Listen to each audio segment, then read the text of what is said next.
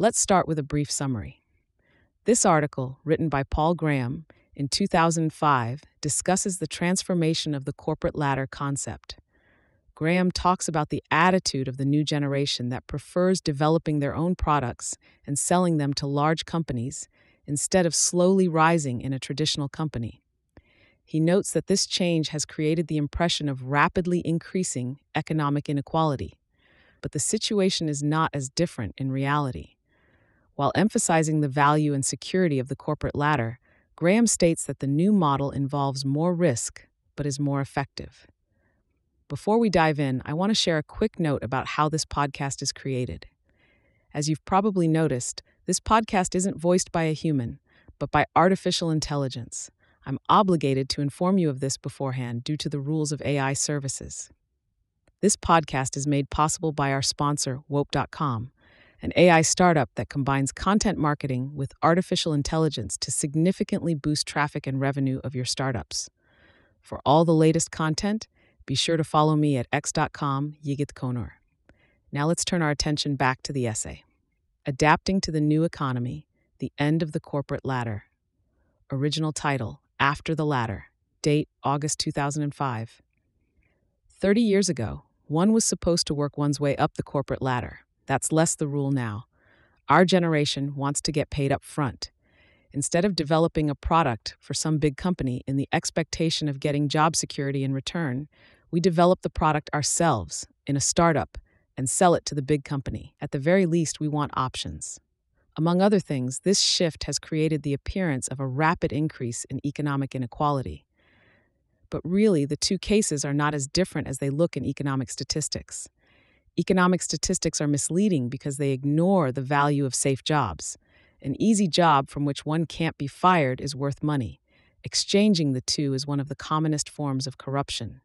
A sinecure is in effect an annuity. Except sinecures don't appear in economic statistics. If they did, it would be clear that in practice socialist countries have nontrivial disparities of wealth because they usually have a class of powerful bureaucrats who are paid mostly by seniority and can never be fired. While not a sinecure, a position on the corporate ladder was genuinely valuable because big companies tried not to fire people and promoted from within based largely on seniority. A position on the corporate ladder had a value analogous to the goodwill that is a very real element in the valuation of companies. It meant one could expect future high-paying jobs. One of the main causes of the decay of the corporate ladder is the trend for takeovers that began in the 1980s. Why waste your time climbing a ladder that might disappear before you reach the top? And, by no coincidence, the corporate ladder was one of the reasons the early corporate raiders were so successful. It's not only economic statistics that ignore the value of safe jobs. Corporate balance sheets do too.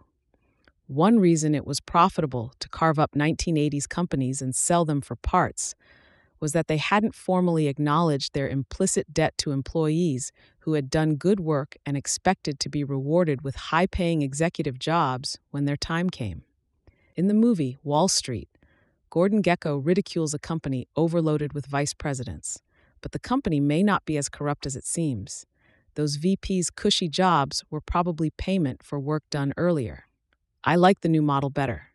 For one thing, it seems a bad plan to treat jobs as rewards. Plenty of good engineers got made into bad managers that way. And the old system meant people had to deal with a lot more corporate politics in order to protect the work they'd invested in a position on the ladder. The big disadvantage of the new system is that it involves more risk, inequality.html. If you develop ideas in a startup instead of within a big company, any number of random factors could sink you before you can finish. But maybe the older generation would laugh at me for saying that the way we do things is riskier. After all, projects within big companies were always getting canceled as a result of arbitrary decisions from higher up. My father's entire industry, breeder reactors, disappeared that way. For better or worse, the idea of the corporate ladder is probably gone for good. The new model seems more liquid and more efficient, but it is less of a change financially than one might think. Our fathers weren't that stupid.